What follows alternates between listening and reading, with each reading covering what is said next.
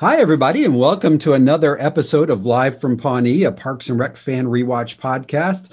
This is one of your hosts, Alan, and with me is my colleague, Mark. Hey, Alan, how you doing today? Doing great, Mark. How are you this week? I am fan-freaking-tastic. Thanks for asking. Absolutely. Mark, you know what? I listened to our episode last week, and I actually thought it was pretty good. Yeah. We're really coming along. We're neophytes in this game, but we're learning. We're going to get better every week, I promise. Yup. All right. This week's episode is called The Reporter, and in the airing order, this is the third episode. I think we mentioned this last week, Mark, that this is technically the second episode filmed. And I'm actually glad they traded these two. And we'll get into this a little bit later about this arc and the likability of the characters and some of that. But I think if these had aired in the order in which they were filmed, I would have had a little bit of problem with it. I would have felt like this last episode was a step backwards. So I'm glad they did what they did. All right, cool. This episode was directed by Jeffrey Blitz, along with Greg Daniels and Michael Schur. It was also written by Dan Gore. And I think hopefully next week would be a good week for us to do this, Mark. I know we've talked about these connections, a lot of them going back to Greg Daniels, and specifically Greg Daniels in The Office and this big giant tree that branches out from there. And as I look more at this, I've even seen that some of those connections go back to Greg Daniels with King of the Hill, that far back. Oh, wow. Yeah, so that's pretty interesting. But Dan Gore is what made me think of that. And he went on to create Brooklyn Nine-Nine, which is another one of my favorite shows. Oh, I love that. Yeah, so funny. Maybe that should be our next podcast. Maybe. All right. So, Mark, I think we're going to kick it over to you for the cold open and a synopsis. Yes, sir. All right. Well, as you mentioned, this is episode number 3, but actually, the third one aired, second one actually recorded. It's called The Reporter. And we open on Jerry Gergich, which is, I think this is the first scene that we really see him doing, more than just sitting around in, which is kind of interesting. It may be the first time he's spoken. You may be right, actually. Yeah. So Jerry and Leslie are with a group of preteens on a preteen nature hike, and they're exploring some of the plant wildlife in Pawnee, including what to avoid due to poison, blah, blah, blah. Leslie eats a poisonous plant that she thinks smells good, and her tongue/mouth swells up. They try to remain calm while Leslie starts to babble incoherently to the camera. I am a sucker for great physical humor. This was terrific. Yep. They end it by Jerry actually being kind of competent and saying, like, let's not scare the kids. Let's kind of, lead you away here. And then it ends with her turning to the camera, and I couldn't tell what she was saying. It has a very sweet aftertaste, though. Very sweet aftertaste. There you go. Yeah.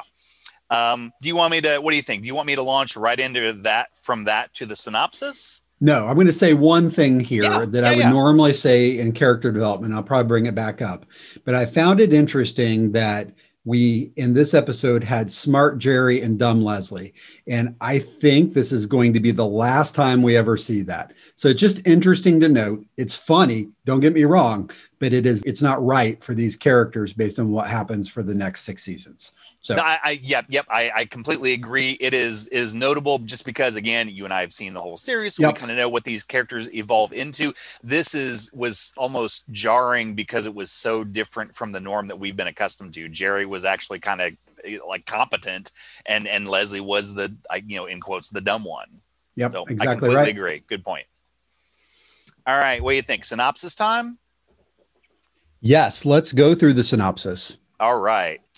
Well, this is kind of an interesting one because there's an A story and a B story, if you want to think of it like that. That's a good point. I think from a story structure perspective, and this is not film school, but at the same time, these are somewhat interesting things, I think, at least to you and I, and hopefully to anyone that listens to us. But yeah, I mean, I think there's even occasionally a C story. Some of the more complex episodes we'll see later on do bring in C stories. Sometimes they do an A to C to B to C kind of thing. But yeah, tell us about that, Mark. Sure. Yeah. Well, the primary story, the A story, is Leslie invites a reporter for the Pawnee Journal, which I believe is the first introduction of Shauna Malway Tweep, to write a story about her Pitt project. Yep. And despite Leslie's instructions to everyone to stay on message, things go awry during this interview with the reporter, with several embarrassing admissions coming out, including the fact that Andy Dwyer was blackout drunk when he fell into the pit. Per his own admission. Yeah, his own admission. Big and dummy. Had no idea. Fearful that Shauna will write an awful story, Leslie goes to Mark Brendanowitz to fix things. Well, Shauna and Mark end up hooking up that night, which greatly frustrates and angers Leslie the next morning when she meets Shauna at the pit for an interview, and it goes very poorly. Leslie confronts Mark, and he resigns from Leslie's committee and says she is acting like, in quotes, a huge dork.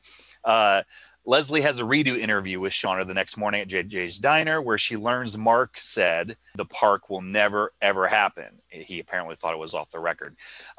Ann Perkins confronts Mark about this quote, and then the two of them in turn confront Shauna Malwae-Tweep, asking her not to print the story. Shauna agrees because they are romantically involved, which Mark disputes, the big dummy, annoying Shauna.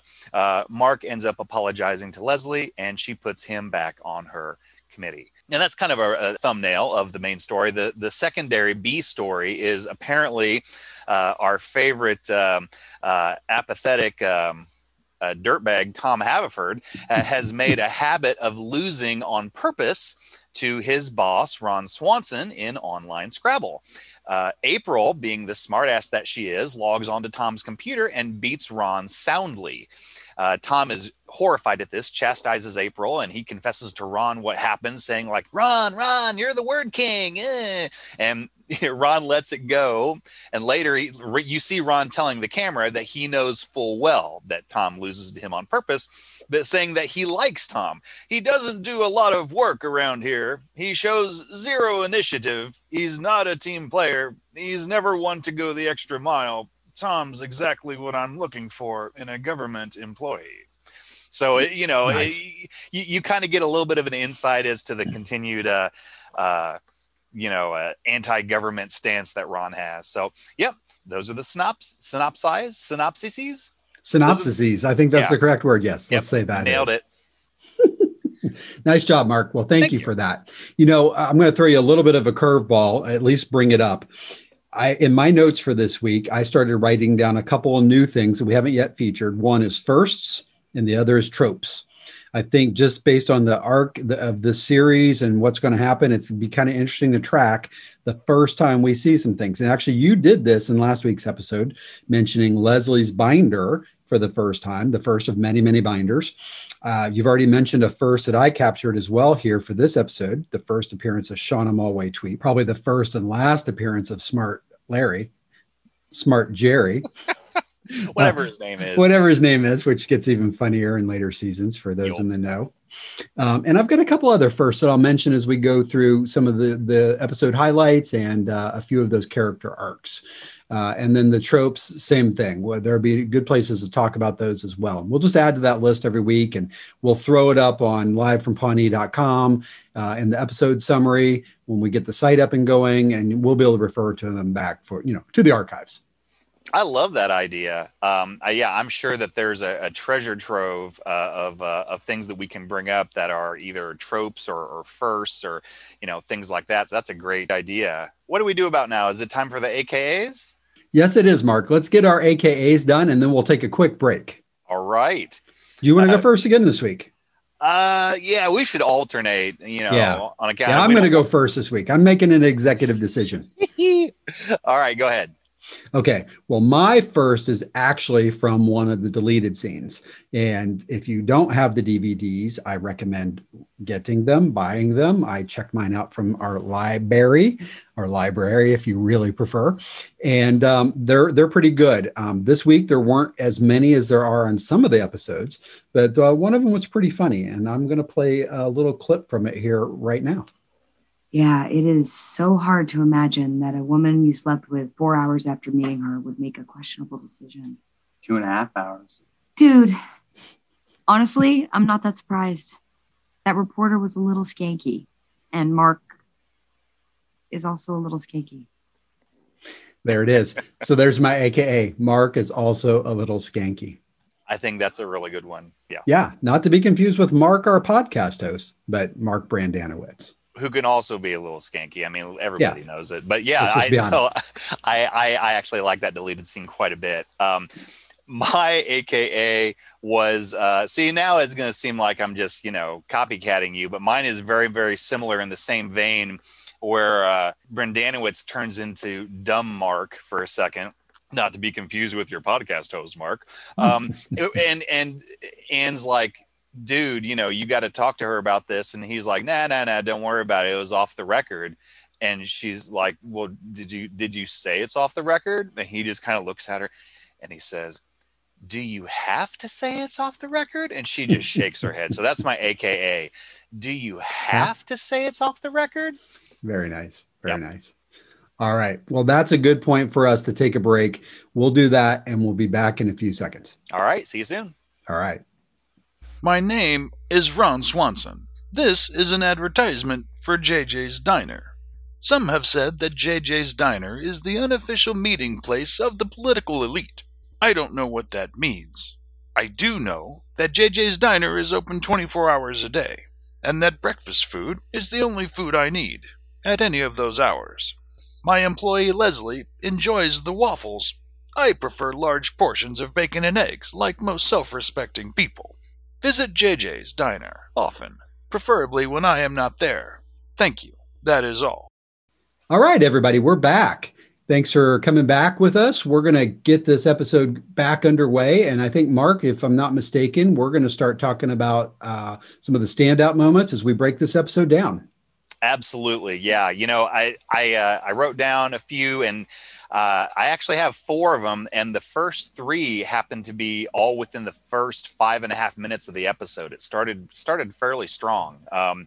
The first one was where Leslie is talking about the infamous Tucker Park graffiti removal project, where apparently there is a lot of cartoon penises that they were trying to remove, and they only got 5 removed before the project was stopped due to lack of funding. And then Leslie's quote is, to this day, I am haunted by those remaining penises.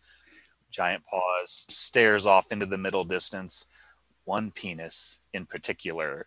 And one penis. That was hilarious and just a little bit sad and a little bit creepy. I like it. It was one of my favorite lines from Leslie, and I wrote the same thing down. In fact, I get out my calculator afterwards, and I estimated, she says, not quite 10% have been removed. And so I said, well, fine. I'm going to assume 8% have been removed. Do you know how many cartoon penises that would have made on that fence then, Mark? Yes, that would have made about 36. 63. Yeah, I got the dyslexia there. You're Easy. This is a family show. Fair enough. Let's move on. Yes, please. All right. The next standout moment. So it kind of sounds like we shared that one. We did share that as a standout moment. So the next one was during a Leslie Knope flashback. Leslie is pointing and angrily screaming, no, at the raccoon in the hallway, who quite frankly looks a little bored. And this, you were talking about first.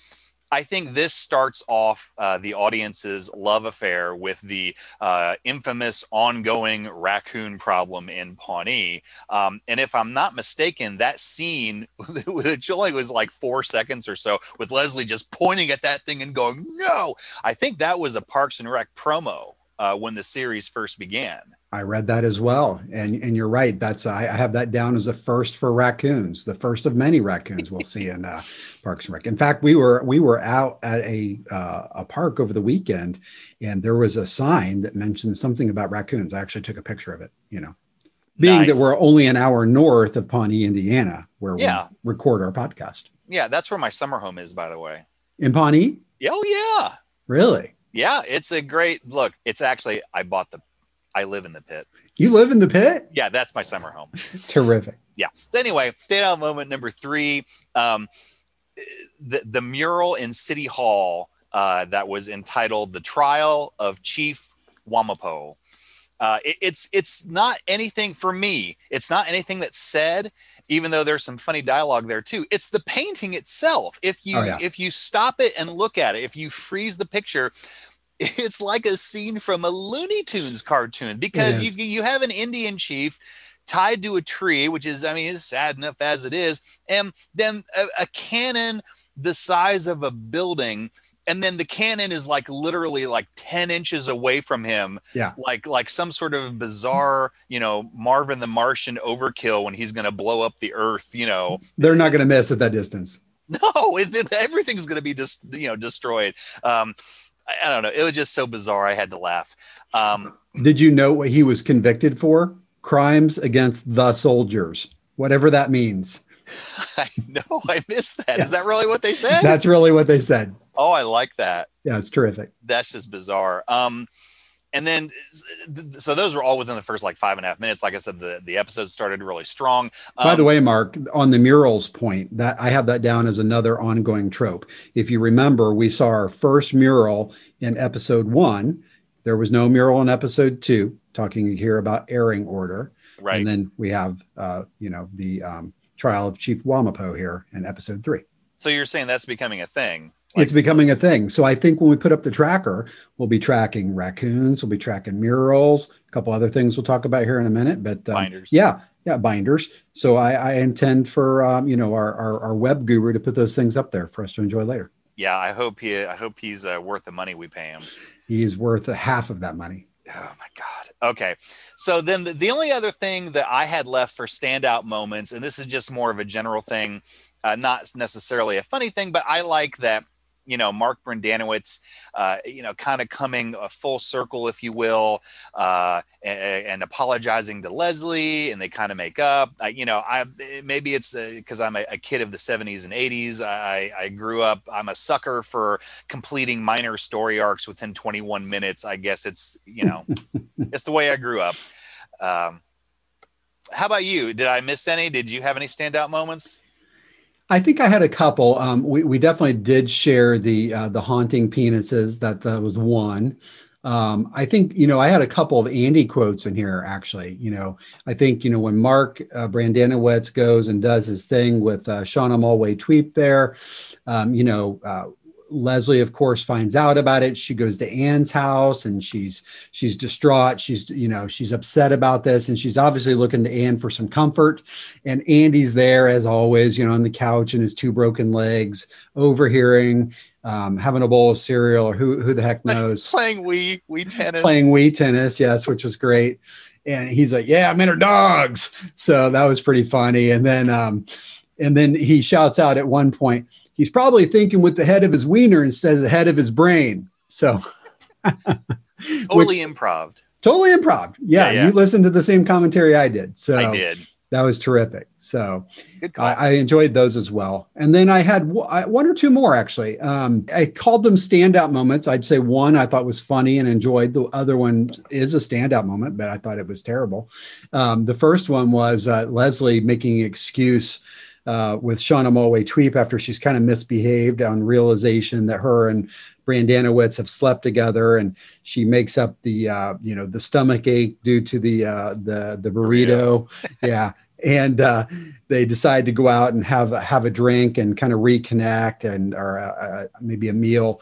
And Shauna says, well, maybe we shouldn't go to a Mexican restaurant. And Leslie says, well, it wasn't a Mexican burrito. And I've been looking all day. I can't figure out what other cultures have burritos, but maybe Leslie knows something we don't. Love it. Yep. And then the last one I had was, it's a Brandanawitzism. My original AKA for this episode when we started talking about this a while back was Mark Brendanawicz is a douche. And this is why. Because now, through the help of Anne, they have gotten Shauna to not print these things that Leslie has said or that Mark has said, during intimacy moments that he didn't understand were on the record. And she says, fine, because we have a personal romantic relationship, I won't print them. And he says, he couldn't let it go. He goes, let it go. Yeah. I wouldn't say romantically involved, going forward. And Anne just is disgusted. We're disgusted. I don't know. I feel like this is that moment where Brendanawicz is crossing that line. Haverford's headed in the other direction, about to become a lot more likable, and then they stay on those sides of the fence here forward. So, I got a lot of problems with Brendanawicz, man. Well, let's do it. Let's say it now. All right, I will say it now. I will say now the thing that I have about Mark Brendanawicz, which is coming out of my mouth hole. Thank you, Perd. Thank you, Perd. So as you mentioned earlier or alluded to, I did listen to the commentary on the DVD for this episode. And during the commentary, something very interesting happened. I thought Paul Schneider, who plays Mark Brendanawicz, was complimented by Nick Offerman, who plays Ron Swanson, on the way, get this, that he underplays everything. Yes. And how he said how a lot of the performers are very overtly comic, and Paul is he used the word creeper, in that you have to pay attention to him. So, and Paul responded by saying who Nick Offerman was really complimenting was the show co-creator Mike Schur, who late one night told Paul Schneider that he needed to way underplay this role. Yeah.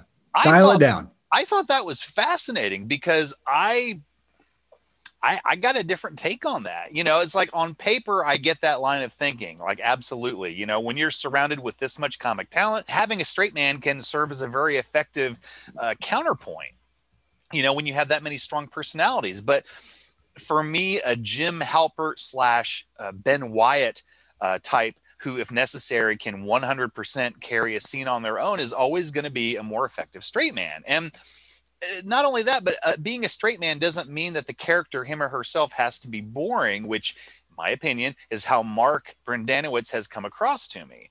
So, like, if I had to give my opinion of how he's behaved, is like Mark varies from mildly supportive to mildly opportunistic regarding sex to mildly being a jerk to being mildly stupid to mildly sweet, ending up as mildly decent overall. While it's nice that he ends up with mild redemption, I notice I'm using the word mild a lot. You know, he's not a bad character, but overall my problem with Brendanawicz is he's so mild. It's like his character itself is kind of boring. He doesn't have the strength to pull off a leading role, I don't think.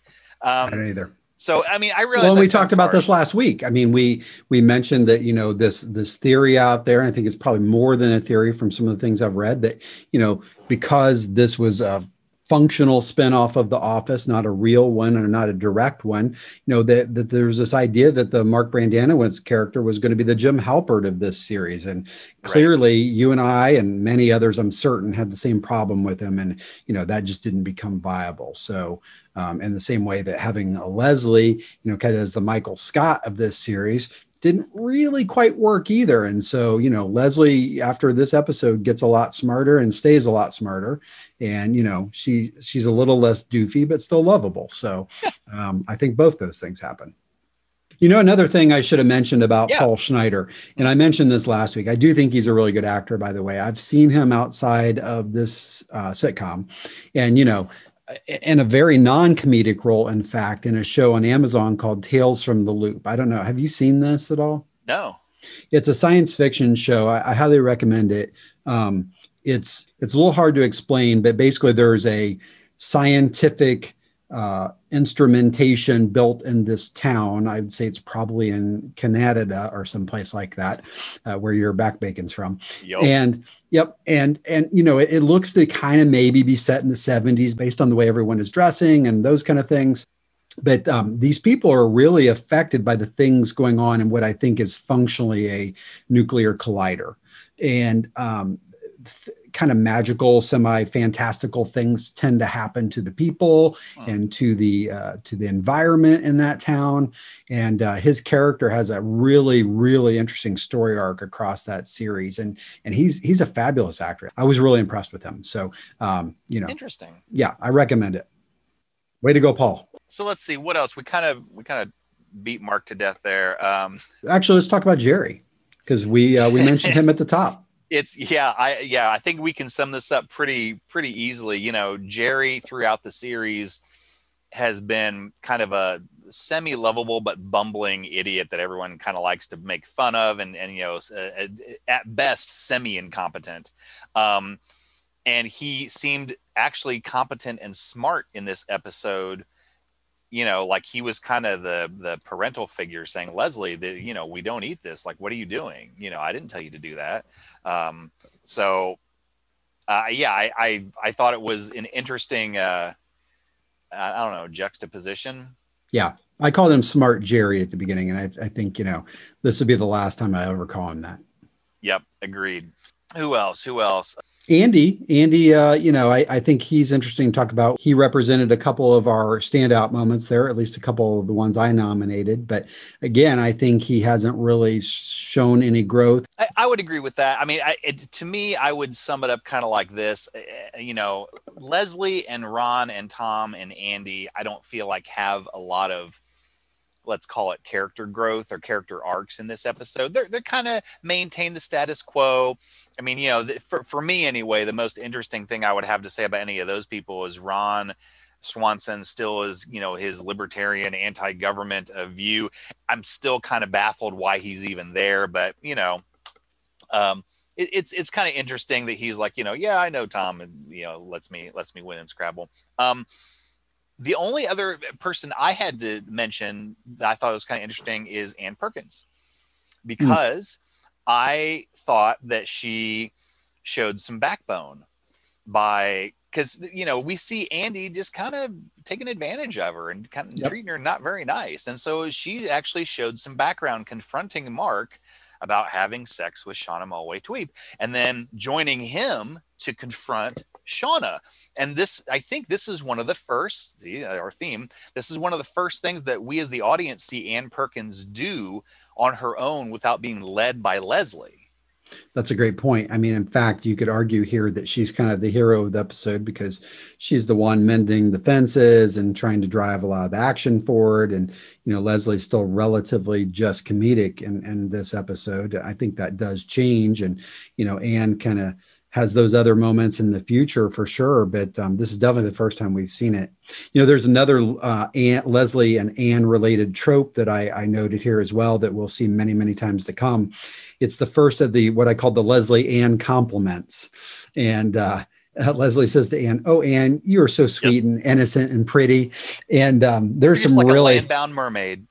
There's so many of them over the next 6.5 seasons that are just hysterical. And I've always just wondered, if Rashida Jones ever had any trouble keeping a straight face. Yeah, when Amy Poehler would say those things, and I'm sure it's true. All right. Well, I think if I'm not mistaken, Alan, we have another sponsor.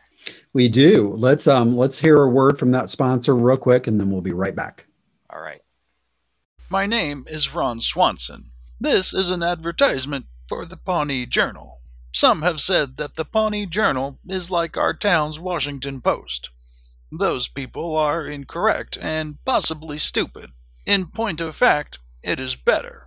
Unlike that other useless hippie publication, the Pawnee Journal prints stories on the things that I truly care about, like the weather and Dan Meriwether's fishing report. Please buy a copy of the Pawnee Journal and support local journalism. Thank you. That is all. Okay, and we're back. All right. Well, Alan, let's see. I know we usually go to scoring. Do we have anything else we want to include before we go there? I think since we've introduced the tropes, there's a couple we haven't talked about. Most of them we talked about during our standout moments and during our breakdown and some of our character arc. But there's a couple other funny things that are starting to happen here, and they're not quite as monumental, but we're going to see them over and over again. This is a first that we didn't talk about yet. This is our first appearance of JJ's Diner. This is going to be one of the places that we love and Leslie loves, and we love to watch Leslie love being at JJ's Diner, eating waffles, and it's definitely her comfort food, and no human being should eat that much whipped cream. So that's a first. So we'll see a lot of that. Another thing that happened was we heard the second of many, many to come band names for Andy Dwyer and his group of friends. That's right. Yeah. So in episode 1, we didn't really get any mention of the band. in airing order again. But in episode 2, we hear that the band is named Just the Tip.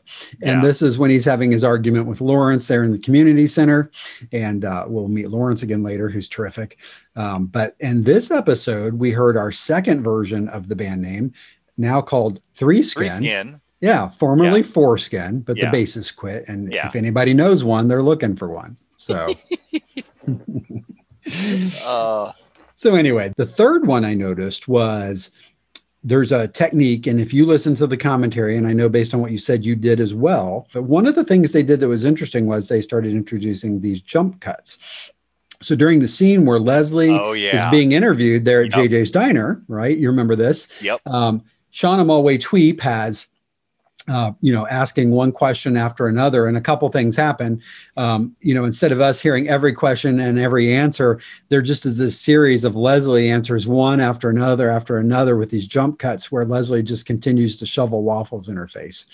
And that's pretty entertaining. No, I did notice that. I mean, instead of her, Shauna Mulway-Tweep asking her ridiculous question, like I think some of them was, some people have stated that it's more likely to feed a unicorn than it is for this park get, finishers or whatever like that. And Leslie's like, ask a 16-year-old girl that or whatever, little quip she has. But I know what you mean. Instead of waiting for, 1 or 2 seconds and then hearing what Leslie say and waiting 1 or 2 seconds and then having Shauna say the next one, it's just Shauna's question, boom, Leslie's answer. Shauna's question, boom, Leslie's answer. And you can tell the way that the camera goes that it's literally jumping back and forth. And sometimes it's just answer, because we know what the question is based on the answer. So you know what my favorite one was of those, by the way? So Shauna has all these ridiculous things, and Leslie's, I guess, trying to handle it with shoving waffles in her mouth with aplomb. And then Shauna goes, "This one just says no."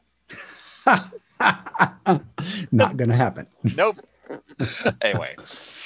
I had one last trope, and that was what I called over-prepared Leslie. So, a la the binder in the last episode, they literally call out here that Leslie has prepared a crazy amount of answers for potential questions. I think up to 30 of them she discloses to Mark Brandanowitz. But she's still worried about, quote, the opening gambit from Shauna Mulway-Tweep, which Mark says will probably be something like, how do you spell your name? Oh, you're so smart. You're so smart. So anyway, that was it. I think we covered everything I had on the tropes, and I think we're ready to score this thing. I think you are correct, good sir. All right. Well, since you went first with the AKAs, it's only fair that I go first with the scoring. If you say so. Yeah. I mean, I can one-up you any way you like. All right. Well, believe me, I'm counting on it. All right. For me, this episode, I think, is roughly as entertaining as the pilot for a lot of reasons. It's not bad, but I didn't think it was particularly great, especially by Parks and Rec standards. And again, I know you're tired of hearing me say this, that we're going to have a lot of episodes kind of like in this meh territory, I think, in season 1. It has a few great solo gags. I mean, just see yours and my standout moments. But honestly, I thought it was just a so-so story. It's all right.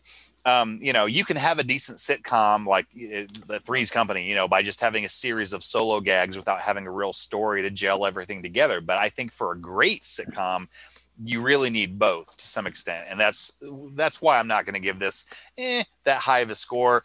So my final calculation here is I'm going to give it a 2.0 for the base score. I'm going to give it a quarter point for the raccoon scene. I'm going to give a quarter point for the tweep. And so I'm going to give it a total of 2.5 little Sebastians. Back to you, Alan. All right. Fair enough. Well, I think if I remember from our scoring of episodes 1 and 2, I believe I gave episode 1 2 little Sebastians. And I thought that episode 2 was just slightly better than that. And I gave it 2.5. And I've already said that this episode for me, even though the airing and the writing order are swapped, this is, in my mind, a better episode than Canvassing. So I really just have no choice but to give it 3 little Sebastians with an asterisk behind it where, I think if we were doing quarter points, I would probably say 2.75. So, but, it's not a bad episode. It does have the sum of its parts is better than the score I'm going to give it as a standalone episode, again, there's a lot of funny moments here. And we saw a few interesting things happen in terms of character development and, some of these recurring themes that we'll see. So it's building. I sense that. So I'm going to go with 3 little Sebastians this week. I think that's a fair score. I think in general, I'm trending a tiny bit down from where you usually do. I'm a tiny bit more, negative or pessimistic about the scoring, but I think that's a fair score. And you're absolutely right. There's a lot of, I called it world building here. I mean, the fact that we have so many firsts that were so effective that they stuck around in the series to become the first of a series of things that were so good that they continued to do them. And this episode had a ton of them. I mean, that in and of itself is proof that they're onto something. So that's a good point. They had a couple last too, though. It's the last time we see Smart Larry. Smart Jerry. Smart Jerry. Gosh darn it. And it's the last time that we do any of this crazy, Scrabble stuff between Tom and Ron. I didn't understand that. I didn't know what that was about. It was only mildly funny. And, I thought that was just to demonstrate Tom sucking up. I don't know. I think if it had been in the cold open, maybe I'd buy that because then it's a bit and you throw it away. But they hit it several times in the episode. I don't know. For me, it didn't work. And it's another reason that this is only going to be 3 little Sebastians for me. Fair enough. All right. Firm but fair scores. All right. I like it. All right. Well, thank you for that, Mark. And next week, when we come back, we'll be talking about episode 4 of season 1 called Boys Club. And I'm really looking forward to it. Oh, I am too. It's going to be great. All right. Well, thanks everybody for listening again this week. And we're looking forward to talking to you next week. Have a good one. See you next week. Bye. Live from Pawnee is a copyrighted production of the creators. Copyright 2020. All rights reserved. Original music was created and performed by Aaron Emerson of Emerson Studios.